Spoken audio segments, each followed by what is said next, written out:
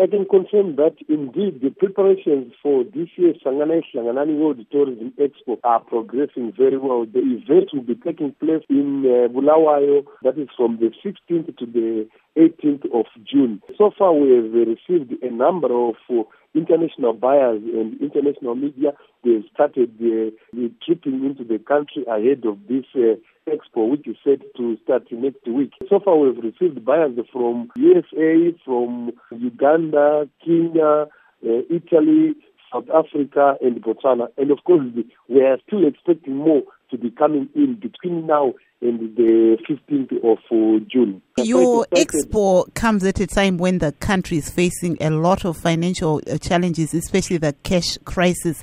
Is this not going to affect some of the buyers that will be in Zimbabwe at that particular time?